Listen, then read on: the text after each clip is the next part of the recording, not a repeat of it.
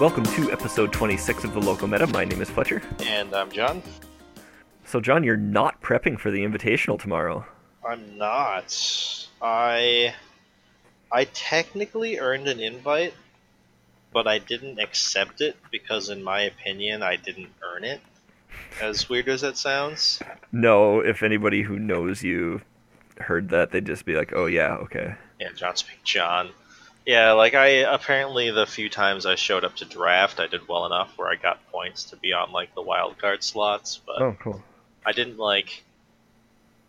It was like the one, like I was in the you're one of the available alternates because of how many points you have things, and I'm weird and don't think that's deserving of myself, even though I think it's perfectly reasonable for people to play in the Invitational who qualified that way. I didn't play. My heart's not really in it because I haven't been playing really, and yeah.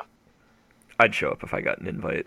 Well, yeah, but there's a lot of people who I was telling people for a while actually that I wasn't going to, and they're like, well, you could probably. If we're being real, if I did not have points and I said, hey, can I play in the Invitational anyways because I'm me, they probably would have said yes. That seems like it would be far worse, but... Yeah, and then, you probably could just ask for a special invite. I'm like, I could, but I didn't earn it, and I just don't want to play, so... You and your honor. I know. But good luck to everyone for the local Invitational.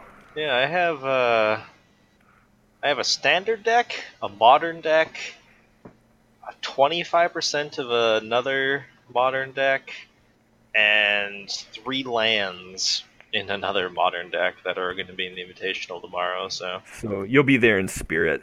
Most definitely. I literally have a deck in every format. Except draft. Taste it.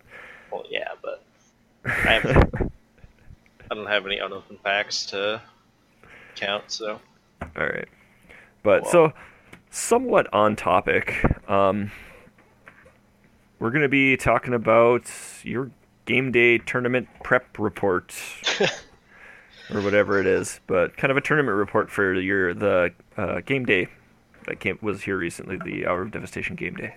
Yeah, I kind of went a little deeper into this game day than I normally do. And I just thought it would be a kind of interesting topic to go over, what all I did and, just how the game days itself went in general, because we have a lot of local stores, so we have a lot of local game days. And I played in 3, actually. And jeez, serious business. Yeah, progressively did better every time, so, Well, that's a good sign. Yeah, means I earned it, right? Sure. But, okay. So, I guess where do you want to start off on this for us? I mean, prep's probably the best way to start. Okay. The stuff that I said, I really wanted this playmat because it has a bolus on it, and, the art looks gorgeous. It says Mastermind on the bottom, and it was just sweet, right? So, I went a little deeper into this than I normally do as a result of that.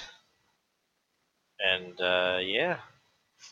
So the first thing that I did was I kind of did a little meta-analysis, as it were. Us being the local meta, I tried figuring out what I thought was going to be played in our local meta. And this is also something that I would do if I was playing in the Invitational. So this is somewhat relevant to how I just go about things normally. Too bad this won't come out until after the Invitational. Well, you don't want to give anyone too much of an advantage by listening to such a valuable podcast, Nice. Okay. So, very first thing, obviously, is the Pro Tour happened very recently, and that's going to have a pretty big impact on what people are going to be playing at game day. So, did you see a lot of that effect? Just to ask the question. I did. Okay. I saw more.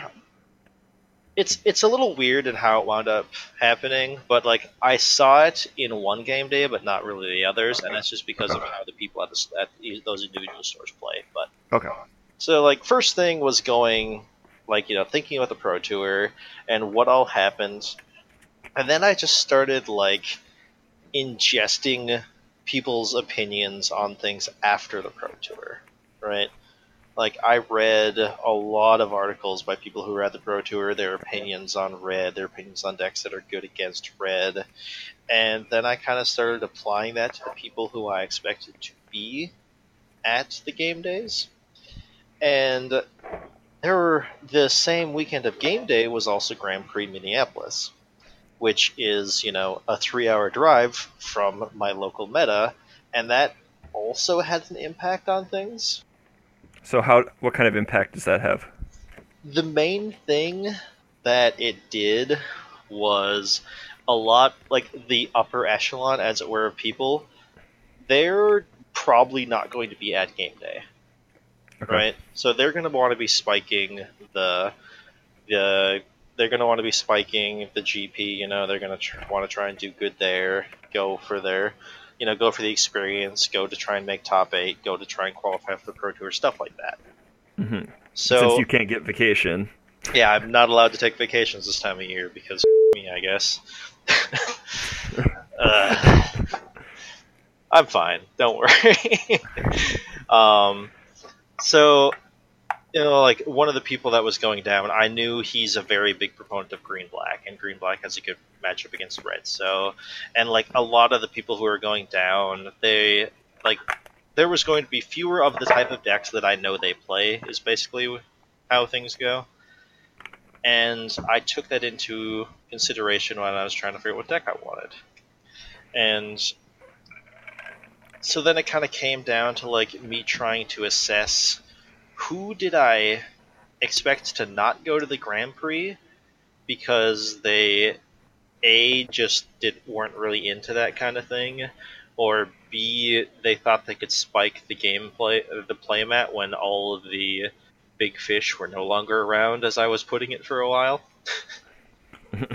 And I actually was kind of right about that. In literally the two people who I expected to not go to the Grand Prix and try and spike the playmat tried to spike the playmat. These are individuals who tend to not really show up whenever they think it's going to be a competitive environment. Not because they themselves aren't competitive, but because they themselves don't. I think they come to the realization that they're not quite as good as the truly competitive people. Oh, okay. And part of that comes down to the type of decks they enjoy playing, and another part of it comes down to they just don't quite play as well as other people.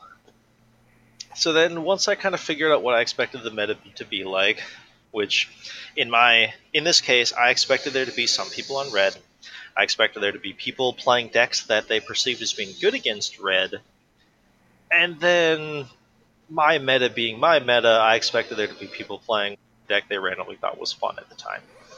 Okay. Because that's just something that happens in... I mean, you're going to have some amount of that just regardless, right? Yeah, that's just a default. Like, that's going to happen. Like, if the deck's even remotely okay and doing big splashy things, people are going to be playing it because they enjoy it. Right? So do you put a lot of mental energy into beating those decks? Not really. Okay. The way I go about it in that regard is I just kind of hope that I try, for my deck selection, I try and make sure that my deck is just well-rounded, right? Mm-hmm. Like, the thing about people playing decks like that is the reason why those decks aren't a large part of the meta is because they're either just, like, generically worse than something else that's already in the meta, or they have a fail rate and they can't stand up to a deck that has a concise game plan that it's consistently playing towards, right? Okay. Like, we won't get too much into this, actually, just because we might be able to do an entire episode on this. On analyzing meta and prepping for a tournament. Yeah, probably. But basically, there's reasons that you don't prep for it. Yeah, like... Okay. So then, the next step beyond this is deck selection. And this is where I had two choices for what I wanted to do. I was either going to build a control deck, which if anyone who knows me kind of expects, or I was highly considering green-black. Green-black just has good matchup against red. It has a good matchup against the like zombies, which is also good against red. It has a solid matchup like it's just generically good against anyone. Hmm. And control is just a lot more my wheelhouse. Hmm. And I had a lot of like basically soul searching that I had to do, where I was trying to figure out what I really wanted to do. Did I have faith in my ability to build a solid control deck? Did I just want to play the safe deck? Because while I don't play mid-range decks very often, I do consider myself to be a good enough player that I can pick up a mid-range deck relatively well and do good with it, so I can still leverage my personal play skill against people uh, to a reasonable enough degree where it probably still would have been a safe choice for me. But the last time I really played a mid-range deck was back when Origins was still legal. So it's been a little while. I'm a little rusty, and it's really hard for me to find a mid-range deck that has like a basic list that I can kind of get behind to try and modify to my own liking.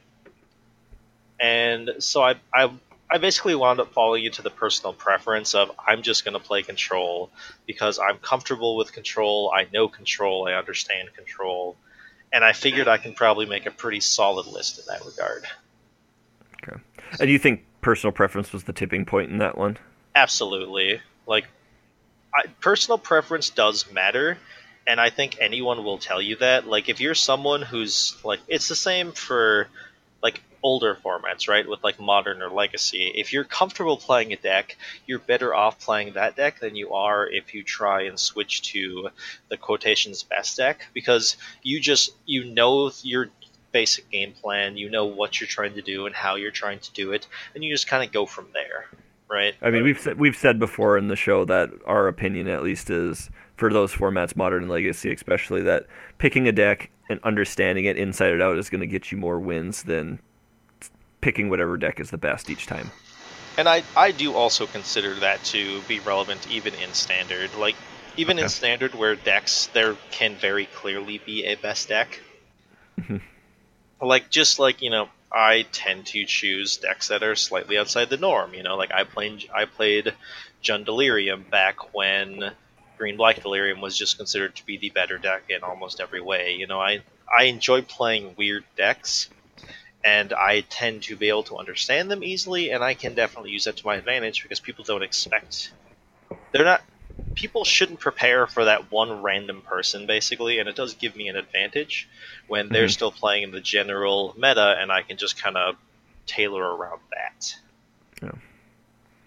Okay, so we figured out what the meta should possibly look like. You picked out a deck. Where do we go from there?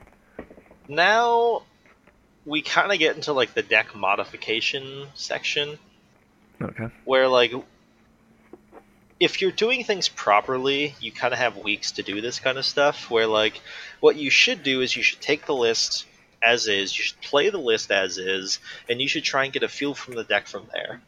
I didn't have that much time, so I kind of just I got a little egotistical.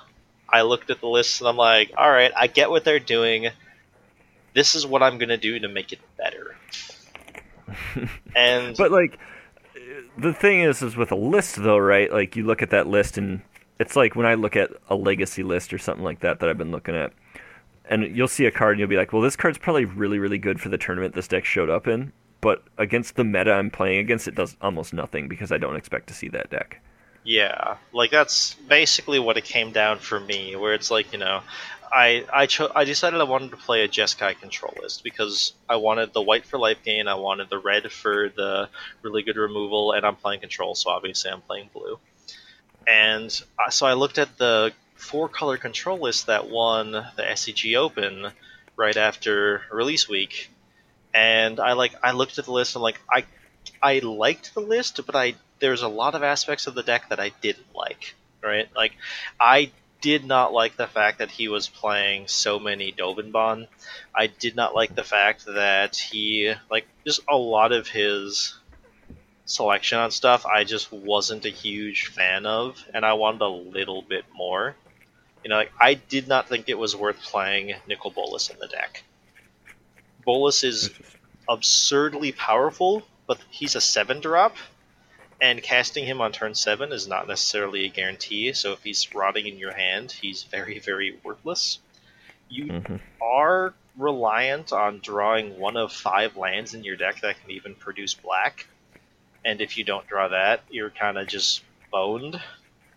But I still was able to use like the basis of his deck as something to go off of, right?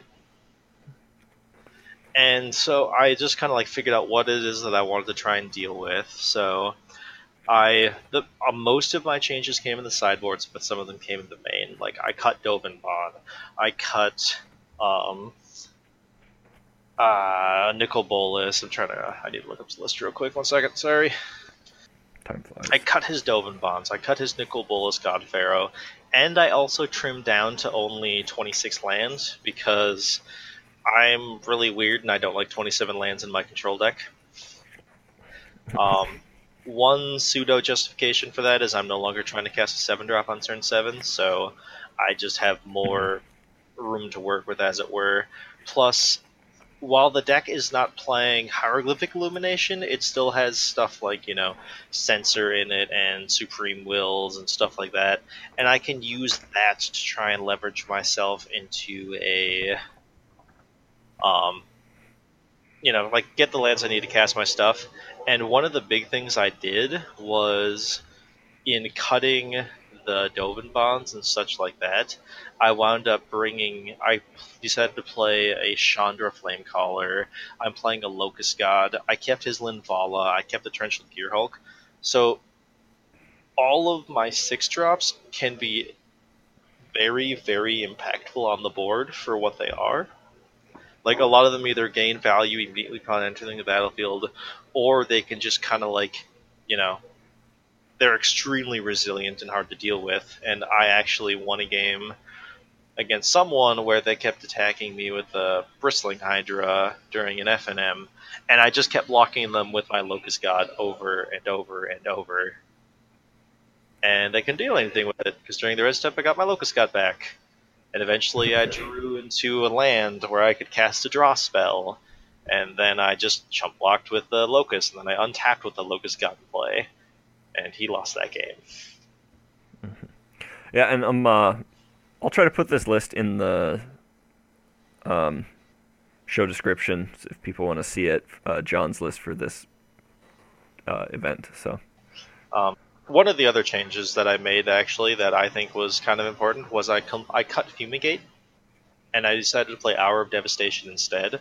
The reason for this is he originally played Fumigate because he was playing so many Planeswalkers. I cut down to only having 3 in the entire deck, so Hour of Devastation is no longer as bad for me. And being able to kill the original gods, I think, is highly relevant. So I also had to do some tweaking on the mana base to make it so it was more red heavy than white. And otherwise, the deck it's kind of nifty, I was able to do what I wanted with it, which was just entertaining. Alright, so then after that, and I modified the deck to be what I wanted it to be, the next stage, it should be testing. And I didn't get very much testing in. Literally all I got was I showed up to my local game store on a Wednesday, and I just played like 3 games against another control deck, just to kind of get like a basic feel for how the deck wound up playing out. And it felt okay, Like, it wasn't like super amazing by any stretch. It wasn't like, it didn't feel like it was breaking the meta, but it didn't feel terrible, which is basically like right where I kind of want to be with a control deck. It's like, I'm playing a control deck in Standard. I am never getting a free win against anyone. Like, yeah, that's not how a control deck works.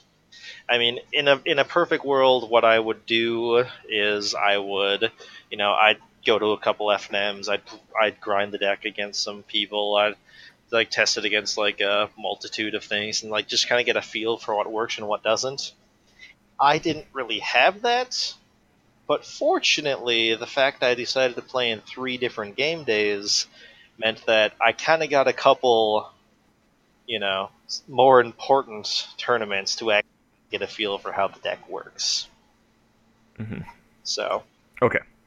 Why don't we get into the juiciness of it then? all right. Why So don't you give us the report? this is I'm just going to be talking about like how my tournament wound up going and such, and the little things that I came to conclusions on as all this kind of went around. The first game day I played was at a store I don't normally play at, but it was going on at noon. I was effectively free at that time, and I wanted to try and win playmat, so I went. And so round 1, match 1, my opponent was on a pile of jank. Okay. Like we're talking Gitrog Monster, Mina and Den Wildborn, Sylvan Advocate, which is still a good magic card, and just a bunch of weird stuff, right? Mm-hmm. And I had really bad draws game 1. And I suppose it wasn't like really bad in the sense that I didn't do anything. It was really bad in the sense that we played like a good like many turns with many spells being cast on both sides, and at no point during that entire game did I ever draw a win con. Like he eventually wound up being able to stick a threat that I didn't have an answer for at that exact time. I never drew on my own win con, and he wound up winning game 1. It was a very long, drawn-out affair, and yeah. So we go to sideboard, we flip some stuff around, we go to game 2, and this is where, control deck does control deck things. I counter everything that needs to be countered. I kill everything that needs to be killed. I find out that he randomly kept in really bad removal against me. Like, he still had fatal pushes in his deck against the control deck. And it's like nothing in your deck. The only thing that I can imagine is he kept it in to deal with my Wandering Fumaroles. But here's the thing, right? If you're worried about killing a Wandering Fumarole, I'm either so far ahead that, you're dead anyways because you have a removal spell that can only hit my lands when I'm killing you with my lands, when any other threat or discard spell or anything would have you still in the game. Or you're already so far ahead that I'm trying to chump block with my lands, where having a discard or another threat would be just as good, if not better. So, and I wound up beating him relatively easily. And then we go to game 3, and this is where my deck just kind of kicks me in the teeth. I get stuck on 4 lands. I wound up having to cast a Glimmer at one point, draw 2 lands off of it, and I try and claw my way out of the game, but he just draws a couple too many threats when I'm having mana issues, having to cast card draw to get lands just to even try and stay in the game, and he winds up winning game 1. So, It was a little annoying. Wasn't too happy about it, especially since decks like his are kind of what I built my deck to be good against. Like, the fact he was playing a weird form of mid-range literally had no impact on how good my deck was against him, just because of the fact that he's still playing a mid-range deck, and none of the creatures that he played that were unique or different gave him any sort of advantage at any point, right? It's like he's playing a 4/4 for 4 that he's allowed to give a creature trample by returning a land he controls to his hand, and that just doesn't matter for me, right? Gitrog Monster is annoying because Gitrog Monster is a 6/6, so it's a little hard for me to burn out. But it's not impossible for me to kill, especially if I'm actually able to cast my glimmers and stuff like that. So I lost my very first actual match with the deck, which felt kind of bad. Well, actually, I suppose I did play during F&M, but first match that mattered. So then we go to we go to our second match, and this is a friend of mine. He's a good guy, and he gets paired down against me, and he asked me for the concession, which fair, I no problems him just are asking for it because he got the pair down. He wants to try and play for the man. If I beat him, things get really awkward, and I'm like, I just want to play. I'd like to play it out and see what happens. He doesn't get mad or anything. He's like, fair enough. Just wanted to ask. We play our game, and this was literally like everything you think of when you think of a control deck doing control deck things.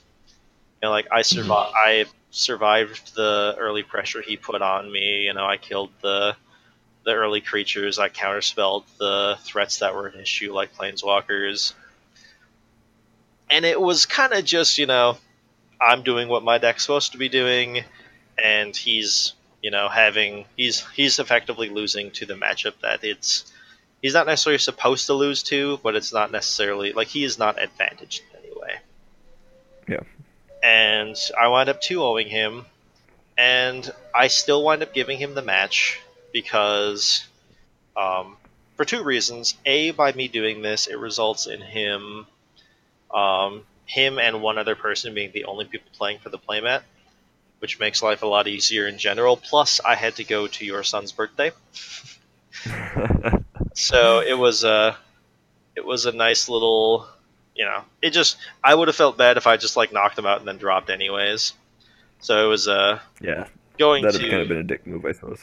yeah. So I mean, I let him have the match anyways. I just went and I I left, went to the birthday party, and just kind of like evaluated how things going. So I have a really nice habit, apparently, of conceding to people after I beat them 2-0. So I'm pretty Apparently. sure every time I've conceded, apparently it's been that. So Yep, I've gotten that. yeah, I guess. Okay, So that was game day 1. that was game day 1, followed by a birthday, followed by a housewarming party. I had a really busy It was Saturday. a busy weekend. And then I went to second game day. Mhm. And this is the one at my actual game store that I primarily play at. And so these are people that I know. I play against them a lot, and this is kind of what I chose a lot of my deck based on. I feel kind of weird because I actually have no recollection about anything involving my round 1 opponent. I don't remember who it was. I don't remember what they played. All I remember is that I won. And that's literally it. Cool. Yeah, like I have no idea what happened, but I won. Yeah, you had a Fletcher moment. Yeah. Which is really interesting, seeing as how I wrote I wrote all of my notes for all of this like a week after everything. And I knew everything except this one match. This one match is just gone from my mind. I don't know why. Okay. So match one you win. Yeah, match 1 I win. Match 2? Match 2 is against a guy who I know playing Teamer Energy. And he thinks this matchup is bad for him, but he only thinks this now that I talked to him. I think at the time he thought it was better. This matchup can be really poor if you don't draw things in the right order. They play stuff like Glorybringer, which is a hasty flying threat, so if you're not holding open counterspells or instant speed removal, it's guaranteed to nug you. They play stuff like Bristling Hydra, which it can make itself hexproof, and it can grow itself with +1/+1 counters, which makes it very difficult to kill with burn spells, which are what the majority of my kill spells are. And he's playing blue out of the sideboard, so he has a couple negates and stuff like that. The match, I think I win game 1, he wins games 2 and 3, is how it wound up going. And I just had one of those times where it just felt like, I'm just drawing poorly in general. all I really remember about my losses is I was sitting there with like my head in one hand, and I'm just like drawing one card a turn and immediately playing the land that I draw off the top. I distinctly recall this happening in multiple games. So, Okay. did not draw exceptionally well, but it happens. And then, so match 3 is against a mono red opponent. I think the only reason why I won this match as handily as I did was because he kept kind of slow hands. I actually wound up 2-0ing him, which I do think that the deck is not like terrible for me, but I don't think the deck is in my favor enough to where I should have 2-0'd him, especially when he was on the play. He just kept slowish hands in general, but he kept hands with resilient threats. The problem is I'm playing a deck that's able to deal with his resilient threats. I'm also playing stuff like I have 2 main deck, Blessed Alliance and Linvala, so I have multiple instances of life gain in my deck.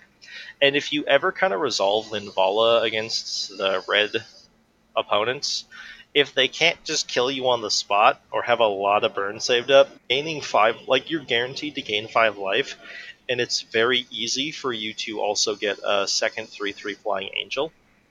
So she just kind of takes over the game. And I actually had like sideboarded Authority of the Consuls, which negates all of his hasty creatures and gains me a life every time he plays a creature, just to buy me time to get to the point where I can start casting my big stuff. So this match actually goes, it goes exactly how I would want it to happen, not necessarily how I expect it to happen. Like, I do think my draws were slightly above average. And his, like I said, he kept really slowish hands. It was not, exceptional, but I don't think the matchup is terrible by any stretch either. So, and then there was something weird with Event Reporter where we actually had 9 people, so we should have played one more round, which actually gave me a shot at the playmat. But for some reason, Event Reporter ended the tournament after only 3 rounds. Oh, weird. Yes, so the guy with Teamer Energy wound up winning. He was the only 3-0, but he should have had to face off against someone else where if he lost, me and the other person who were playing had a chance of leapfrogging him effectively. But that did not happen. He wound up winning the playmat, and, props to him. Nothing wrong with that. Mm-hmm. And then we kind of go into that was the end of my night. I went home, and I started evaluating things, like how did things wind up working and my opinion on how everything wound up flowing. And I kind of came to a realization in match 2 against Teamer Energy that Censor is not a good card, at least in my meta anymore. And the reason for that is the fact that like every single person I was playing against, if I had 2 open mana, they played around Censor. While that's good, that means that I'm not able to, if my opponent's already going bigger, as it were, that means I'm not able to actually trade my card legitimately 1-for-1 against any of theirs, and it just makes it very poor in that regard. So I wound up actually cutting the original list that I played. I actually had cut down to only 1 Supreme Will. I completely cut all the Censors and put in 2 more Supreme Will to bump it up to 3. Because while everyone plays around Censor and it can cycle to draw you a card, no one plays around Supreme Will, and I can cast it to pick the best out of the top 4. So, as far as I'm concerned, it's just better than Censor in almost every way, because you'll almost never get someone with Censor. I'm probably going to put the Censors back in the deck just for FNMs and stuff, because I'm more likely to play against people who won't play around Censor. But at least for the rest of game day, Censor just is not what I wanted to have anymore. And then I also I made a change in my sideboard also, where I cut the 1 Glorybringer I had in my sideboard and instead put a Solemnity in my sideboard. The justification for that is At no point had I ever actually boarded in the Glorybringer. It's good against like the mid-rangey style decks. It's good against zombies, but it was bad against like the Teamer Energy, which is the mid-range that was kind of the all over game days. And Solemnity was basically like the one thing I needed to be able to actually beat a lot of those decks. Because Solemnity keeps them from being able to put +1/+1 counters on their creatures, which means even though the Hydra still gains hexproof, it's not getting bigger. Even though, they're like it allows me to keep their creatures at a manageable level so I can still kill them with removal. And if I can stick it early enough, then they're also not able to get the energy in general to even be able to do anything. And it makes all my burn spells better if I happen to be able to play it. Okay. So those were the few changes that I made in between a second game day leading into third game day. All right, let's get to third game day then. All right, third game day started out relatively good for me. My opponent was on Grixis control, and I happened to 2-0 them. I was on the play, which I don't necessarily think is very important in a control mirror. I think being on the draw can sometimes be a lot better, because you get that extra card draw, you have more chances of hitting lands. But I cast a Glimmer on my opponent's fourth turn end step, and they responded with their own Glimmer because they didn't have a counterspell from mine, and they wanted to be able to, resolve theirs. I personally don't counter draw spells in control mirrors. I don't think it's worth it. I counter threats. But some people disagree with that. They would rather counter the draw spells. So he resolved his Glimmer of Genius, and then I resolved mine, and this allowed me to untap, play a land, and cast Jace Unraveler of Secrets. And things just kind of went massively downhill for my opponent from there. You just saddled him up and rode him to victory. Yeah, he wound up having to play very awkwardly because I had Jason play. If I ever ultimate Jace and I counter the first spell he plays every turn, I'm kind of just winning. And I'm playing in such a way where I'm like trying to get to a point where I can ultimate my Jace because I know that it's effectively just slamming the door on him, and it forces him to play really weird because suddenly I'm able to like resolve Gearhulks because he has to hold open his disallow to disallow my ultimate. And as I wind up, I cast Jace. I cast like Gearhulks and stuff, and I am able to ultimate Jace. And as I ultimate the Jace, he just concedes because he knows he's not coming back from that. Yep. And then we go to game 2, where he's on the play this time. I wind up going turn 1, or no, I don't do turn 1. That he casts like a thing in the ice at some point, and I'm able to counter it, and then like after that I'm able to resolve a Dragon Master Outcast, which the games are going to go long. He probably doesn't have any of his cheap removal left in his deck. I'm able to finagle it to a point where that thing's just making a bunch of 5/5 dragons every turn, and he winds up dying. And this is where I kind of get a little bit of indication where he has to cycle multiple sensors throughout the entire match. And, because I'm never playing into it because we're playing a control mirror. Like, in general, you'll never get to censor something in a control mirror. And he just was not drawing very well as a result of that. And so, yeah, it felt good cutting my own sensors for Supreme Wills. And then... my next match was against another control opponent, which, in his opinion, this is a terrible matchup for him. I wound up winning 2-1. He won game 1 because I literally drew every single red burn spell in my entire deck.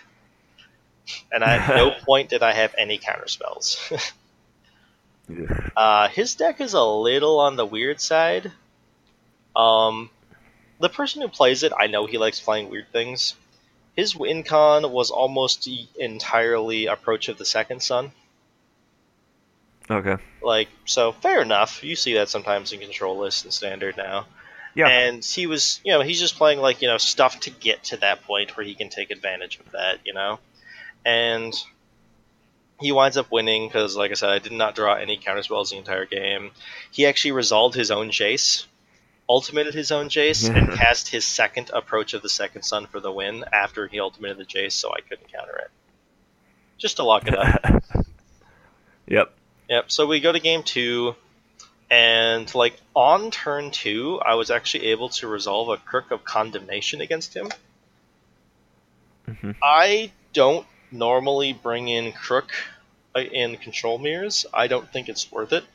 But with his specific list, he's very reliant on commit to memory because he only has like 2 approach of the Second Sun on his entire deck. So he needs to be able to like shuffle stuff back in, and like he's basically playing for the ultimate long game, right? Because as long as he can resolve that second approach, he just wins.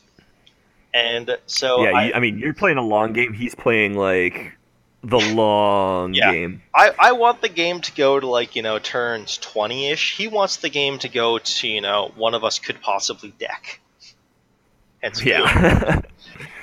So I wind up getting that against him, and I'm able to leverage that in such a way where I keep like eating everything relevant in his graveyard. And at one point, like as soon as he untaps with 6 mana and past the turn, I activate Crook to eat the only thing in his graveyard, which is a Glimmer of Genius, which compels him to try and cast his Torrential Gearhulk on his own turn, and I'm able to Essence Scatter the Torrential Gearhulk, so I'm able to trade, a creature-based counterspell for one of the best cards in his deck, plus I eat his Glimmer, which makes all of his future Gearhulks better, and then I'm able to actually untap and play a Jace on Raveler of Secrets. You'll notice a trend here where I try and bait my opponent into tapping on their turn so I can resolve a Jace. And fortunately for him, he actually has answers to stuff like Jace. Or no, sorry, I did not resolve a Jace. I resolved a Nahiri. Oh, okay. Sorry, not quite as good as Jace, but I still was able to bait out the Nahiri. So I was able to use that to, filter out like the excess lands I'm drawing for more counterspells and stuff. At one point, he casts the Ulamog that he boarded in against me, which exiles my Nahiri and my Crook. But at that point, I already have a very large advantage against him. I'm able to actually Essence Scatter the Ulamog also. And I'm able to get to a point where I can just kind of take over the game anyways. And game 3, he kind of got unlucky. I don't remember if he missed his 3rd land drop or his 4th land drop, but he missed a lot of land drops, which allowed me to just get out way ahead of him. I was able to resolve a lot of threats when he just didn't have anything. And there's a few points where like he really wished he could have actually cast like counter spells to counter stuff I was playing, but he had to use his mana to cast Glimmer to hit land drops instead. And that was it was a very bad place for him to be. I didn't really feel great about winning game 3, but I mean, I suppose like, but that's Magic. Yeah, that's Magic. My game 1 was very much a lot like his game 3, and that's just kind of what happens. Okay. He's a good guy, though. He enjoys playing jank, and normally it's exciting, but sometimes it's mildly terrifying when they board in an Ulamog against you.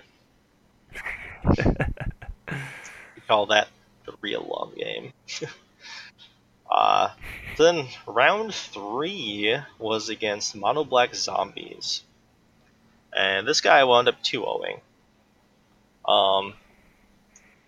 He did not play perfect by any stretch, but the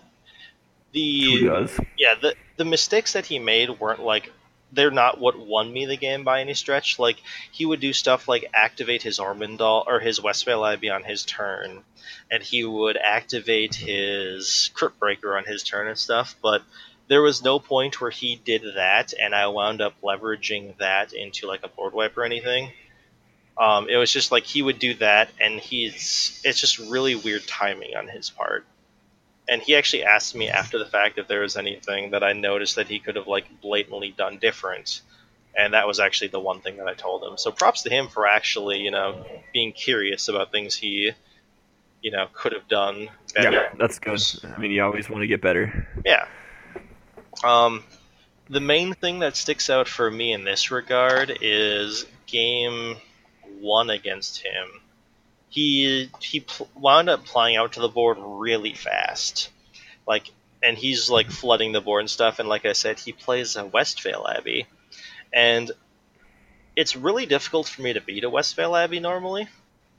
But I was playing in such a way to try and bait him into using it. I was kind of killing the minimum number of creatures I could and stuff, and I just wanted him to really think that Westvale Abbey was his best out, because a lot of the removal that he'd seen me play already had been red-based, and obviously red-based removal spells can't deal with an indestructible flyer. So Yeah. I wound up getting him to a point where I was only at I was really low on life. I wasn't dead because of what I had in my hands. So even if he just attacked all out, I wouldn't have died. But he would have been in a pretty reasonable spot if he had. But he had exactly 5 creatures when he untapped and exactly 6 lands. So he flips his Westvale Abbey into Ormondal. And then he attacks me. And then I tap 4 mana and I say, Blessed Alliance, you sacrifice an attacking creature and I'll gain 4 life. And yeah, his exact So that words. Blessed Alliance was a 6-for-1. Yeah, it was absolutely brutal. And he's like, I was not expecting that card out of your deck. And I'm like, yeah, no one ever does.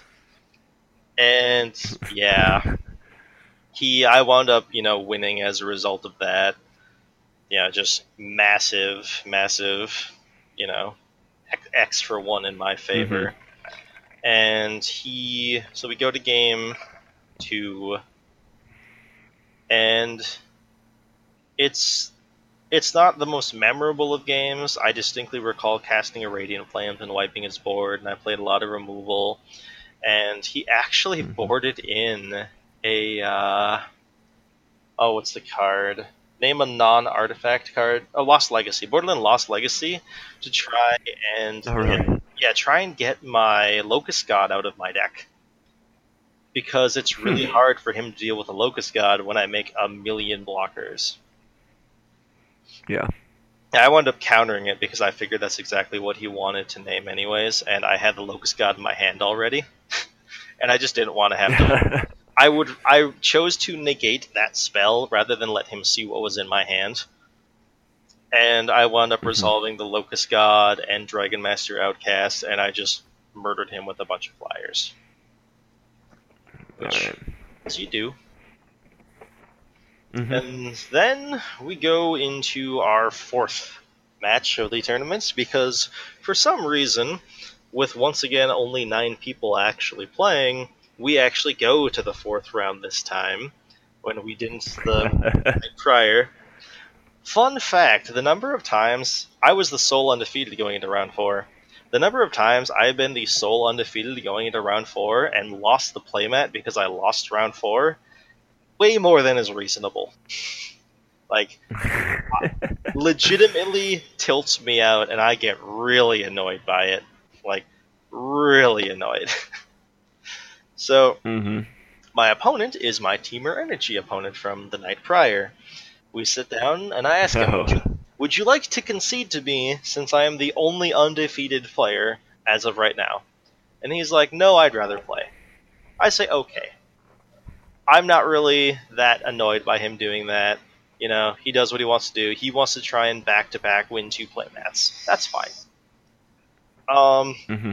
So we go to our game 1, and I just trounce him. Not even close. And we play we play out the game, and I wind up winning, and we go to sideboard, and he's like, did you change your deck so you're playing a lot more removal now than you were prior? I'm like, no, I just actually drew something other than lands this game. And he just laughs at me. Because my draws are just so much better than they were the night before that even he notices the difference, which is kind of entertaining. Game 2, he winds up winning. He resolves multiple Bristling Hydra, and I'm kind of positioning us to a point where I actually wanted to cast the Hour of Devastation that was in my hand, and I was going to be able to completely wipe his board as long as he only had one Bristling Hydra. But he played a second Bristling Hydra, which gave him enough energy to make his Hydra 6 toughness, which means I could no longer completely clear his board. Woe is me. So he winds up winning game 2, and we go to game 3. And game 3 was kind of, as they say, academic. Like, there's really nothing to learn about game 3. Like, I countered what needed to be countered, I killed what needed to be killed, and I played a threat that he had trouble dealing with. There's... You just did exactly what you had to do. Yeah, I did exactly what I had to do, wanted to do, and was expected to do. Like, there's nothing unique and interesting happens, except for there was a point in game 3 where I have just enough energy to kill his Long Tusk Cub he has in play, and he can't save it. And so I kill it in his end step, I go to my turn, and I untap, draw, and play Solemnity. And at this point, it's basically locked up for me, because he has like a Long Tusk Cub and like more Servants of the Conduit in his hand. But if he can't grow the cub, his cub, it's a 2/2/2. It will never be more than that. And he winds I think I have a Locust God in play, and I have like 3 Locusts or something. And like as soon as I Solemnity, he just he offers a handshake. I won it at that point, which actually kind of leads to a really interesting question from his perspective, not from mine. And I'm actually curious about this. Is it possible that from his standpoint, he actually should be spending energy to grow his Long Tusk Cub to force me to spend my energy to make my future Harness Lightnings worse? And I don't know the answer. Yeah, I'm not good enough at Standard to know that either.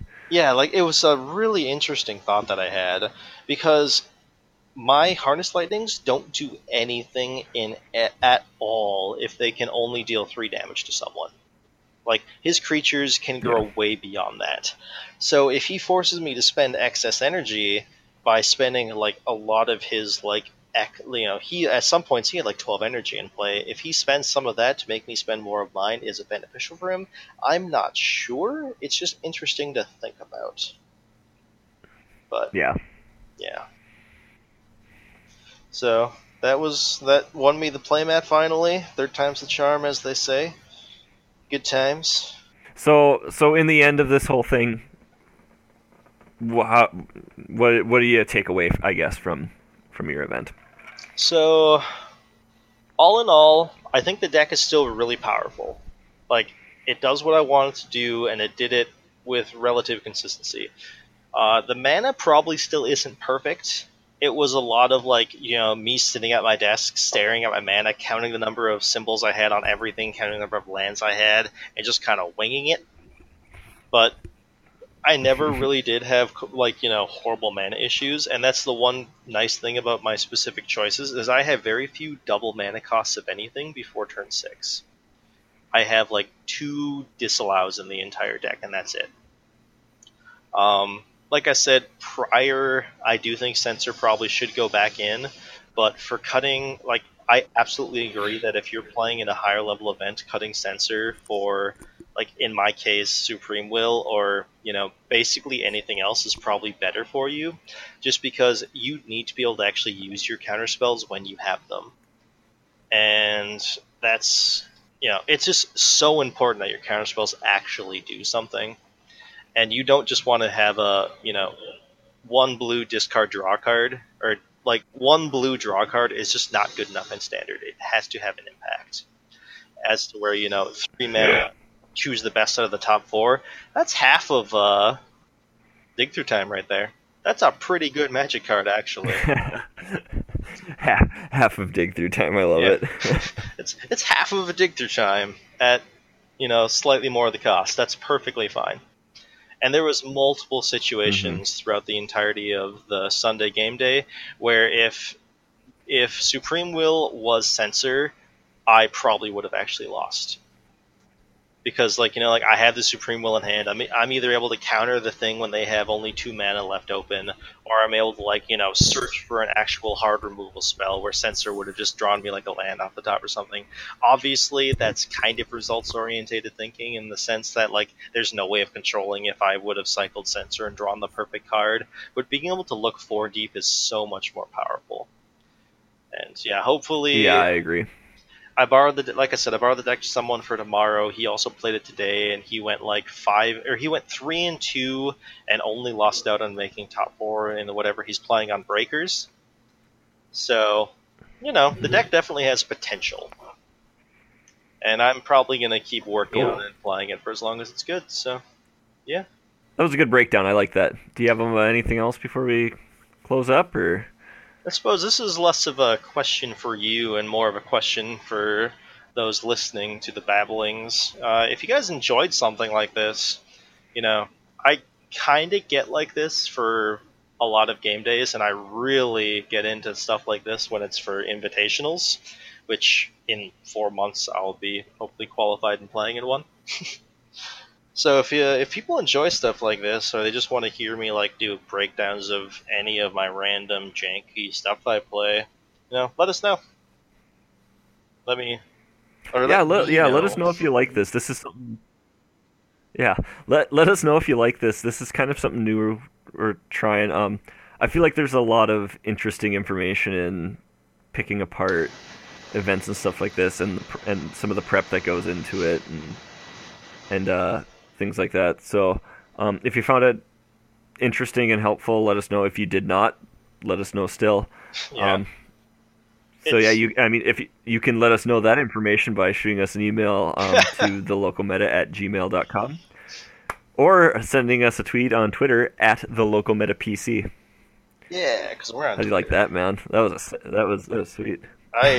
You need to start posting Okay. our episodes on Twitter more, so I can link them for the 6 followers I have. You have access to the Twitter feed too, so you can do that when I forget. That's a different email account, or that's a different password.